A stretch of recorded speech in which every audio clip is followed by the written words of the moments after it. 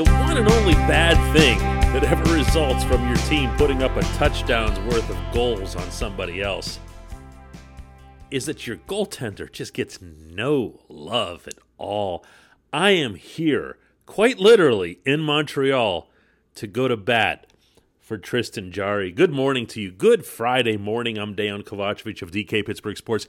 This is Daily Shot of Penguins. It comes your way bright and early every weekday. If you're into football and or baseball, I also offer up daily shots of Steelers and Pirates right where you found this. Penguins 6. Cease, as they say here. Canadien 0. And it really wasn't even that close. However, if you can bring yourself to momentarily overlook Sidney Crosby scoring his first goal, Brian Rust probably being the best skater on the ice for either side with a couple of pretty assists, Jake Gensel popping one, Teddy Bluger putting in 2, including a kind of a garbage time goal with a breakaway with less than 10 seconds left. Danton Heinen, Brock McGinn also scored.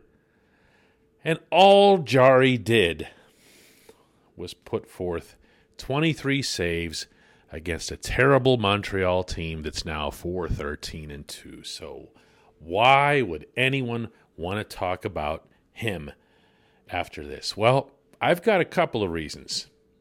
One of them is on the ice. And the other, which I strongly suspect you'll find more interesting, is off the ice. On the ice, he was razor sharp from the beginning. And by the way, the Canadiens weren't all that bad at the beginning either. No one likes to get embarrassed in Montreal, least of all the team that's employed here. So when you're in front of 21,273 fans in the biggest building in the league, and you know they showed up with a bad attitude to begin with, you're going to at least skate hard, and they did. And they generated chances, and some of those chances were via crashing the net, the way you saw the Canadiens performing in reaching the Stanley Cup final just a few months ago. Most of those same players are still here. And they came after Jarry. And they bumped him. And they got rebounds. And they got point-blank shots. I mean, golden opportunities. Early on, I don't mean to dump all over the Penguins' general defensive effort, which was mostly good. But this was early, and Jarry was really, really good. Really good. And in light of the fact that his last 2 performances before coming up here represented his 2 lowest individual game save percentages, this was a pretty nice bounce back for him as well. This portion of Daily Shot of Penguins is brought to you by the good people at the Greater Pittsburgh Community Food Bank, where all it takes is $1 from you, and they'll turn it into 5 full meals for those in need across Western Pennsylvania. Visit pittsburghfoodbank.org to find out how you can become part of this tremendous process. Here's the part I really liked. After the game, Jarry comes into the media room, and there's just a handful of reporters in there, and you could just feel there was something different, because he's usually so, what's the word I'm looking for here? Like flat-faced, where you can't read an expression to save your life with this guy. You guys have heard me talk about this ever since the first round loss to the Islanders. You've heard me harp on mostly what I felt was like a lack of intensity. That's not to suggest that he's ever had a lazy bone in his body, and I fear that I've had a hard time explaining what's actually in my head. It's more that he doesn't find the necessary fire for an extra situation. Does that make sense? Okay. Because when he did sit down at this table to take questions, and the subject of his performance came up, he was the one who brought up his really regrettable performance against the Capitals over the weekend in D.C. I think it's just the bit of a sour taste coming from Washington. You never want to give up 6 goals, and I think that's something that I kind of took personally as something that I wanted to improve upon. And I think just the last 2 games, Buffalo and then tonight, I thought I was better, and I thought I was keeping the puck between my, I guess, in the center of me a lot more and blocking a lot more. I think that helped, and the guys did a great job on rebounds, boxing out, and blocking shots at the end there. I think that was a big key for us. You never heard him say anything like that, did you? I know I haven't. I've been around him since his first development camp in Pittsburgh. Never heard him speak in any sort of revenge tone or I need to atone for this thing. He just sounded like that. And again, it didn't come up. Meaning in the form of a question. He wanted that out there. Todd Reardon would end up saying something similar about Jarry, about how he felt like he needed to prove himself after that. So, okay, good. Because that, I really feel, was the main thing that he was missing in the Islanders series. He didn't find a way. He didn't concoct a way to move to the next level. To get to where you need to be, whatever it is that you have to tell yourself. Sometimes you hear athletes talking about you all doubted me. You all thought I would. Meanwhile, when you're listening to him going, dude, I don't even know who you are to have doubted you, but go ahead. Suit yourself. Never heard that from Jarry. And he's now, by the way, started 8 of the Penguins' past 9 games. My guess is that he's going to start the next one as well. That would be tomorrow night in Toronto, where I'm flying down to cover that one as well.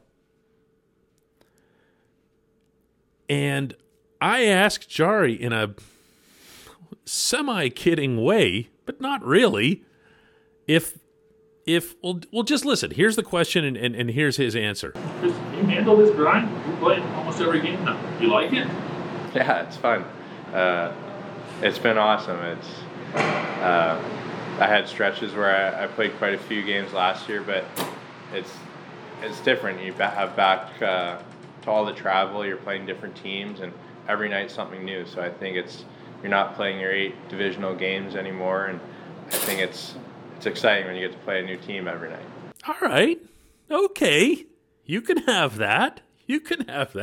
I have no idea who this guy is and what he's done with Tristan Jarry, but I'll take it.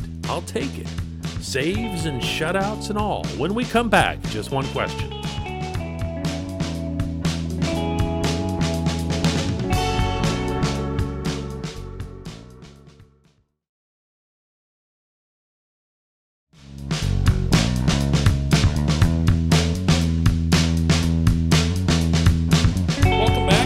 Just one question, and today's comes from Doug Church, who asks, was this the first time in NHL history a goaltender has posted a shutout and not received one of the 3 stars of the game?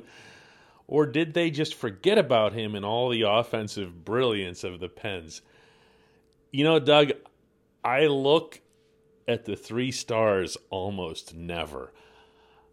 when they're being announced, as a reporter, you are flying downstairs from the press box. You are getting to the locker room as fast as you can, especially on the road, because the team is packing extra fast and loading that bus to get to the next city right after the game. The charter is sitting at the airport waiting for the bus to roll right out of the tarmac. So they are in a hurry. And in turn, so are you as the reporter. Definitely not hanging around for 3 stars. However, they do show up on the score sheet. And after your question, I went and took a look and found that the 3 stars were in descending order. Number 3 was Chris Letang, who probably got that because he's from here and they love him, and they had him, not Sidney Crosby, on the marquee outside the arena. I kid you not. Number 2, not that Letang played a bad game or anything. I'm just saying, okay. Number 2 was Jake Guentzel, probably to their credit for the outrageously good pass he made to set up Sid's ice-breaking goal there. I mean, that's just a world-class touch on that, and awareness and everything else. I mean, that's the Jake that everybody's been waiting for. And it helps that he's got a Sid that everybody's been waiting for. And number 1 was Teddy Bluger with 2 goals. And that's a little lazy. Teddy's second goal, as I mentioned, was beyond irrelevant. His first one was nice. It also came off a 2-on-0. And overall, Teddy's line was really, really good, which I strongly suspect wasn't the reason that he was picked the number 1 star. Another variable in Jarry not getting a number 1 star, potentially, is that the 3 stars, for anybody who doesn't know this, are usually chosen by some team employee of the home team. That's been the case in Pittsburgh for a long time. Media have nothing to do with it. I used to have a 3-star ballot back when the Penguins were at the Civic Arena, but even mine wasn't singular. It would be put into a pile of like 3 or 4 of them, and then the last vote went to a Penguins team employee. So my guess here is that whoever was the Canadiens team employee would have looked more at the Canadiens being awful than to give Jarry any credit for keeping them off the board. You ask. This just isn't. These 3 stars, nothing comes of them. Nothing comes of them. They're not in anybody's bonus clauses or anything. The next time I hear a player even casually mention 3 stars, as in why was this or why was that. But you know what? Since you brought it up, since you brought up the subject, I'm going to end the week of Daily Shots of Penguins by giving you my favorite 3-star story ever. Those of you who go back even a little bit in following this hockey team will remember this insane series in the playoffs between the Penguins and Flyers. And right off the bat, you're going to know what I'm talking about just by my saying it that way. There was all kinds of crazy scores. Ilya Brizgalov was the Philadelphia goalie and had already begun losing his mind. There were fights all over the place, guys getting suspended. Scores were like 10-7 and everything, and it was so nasty. And there was one game that the Penguins won out in Philadelphia. And the 3 stars, as I just mentioned, the locker rooms opened very, very quickly, right?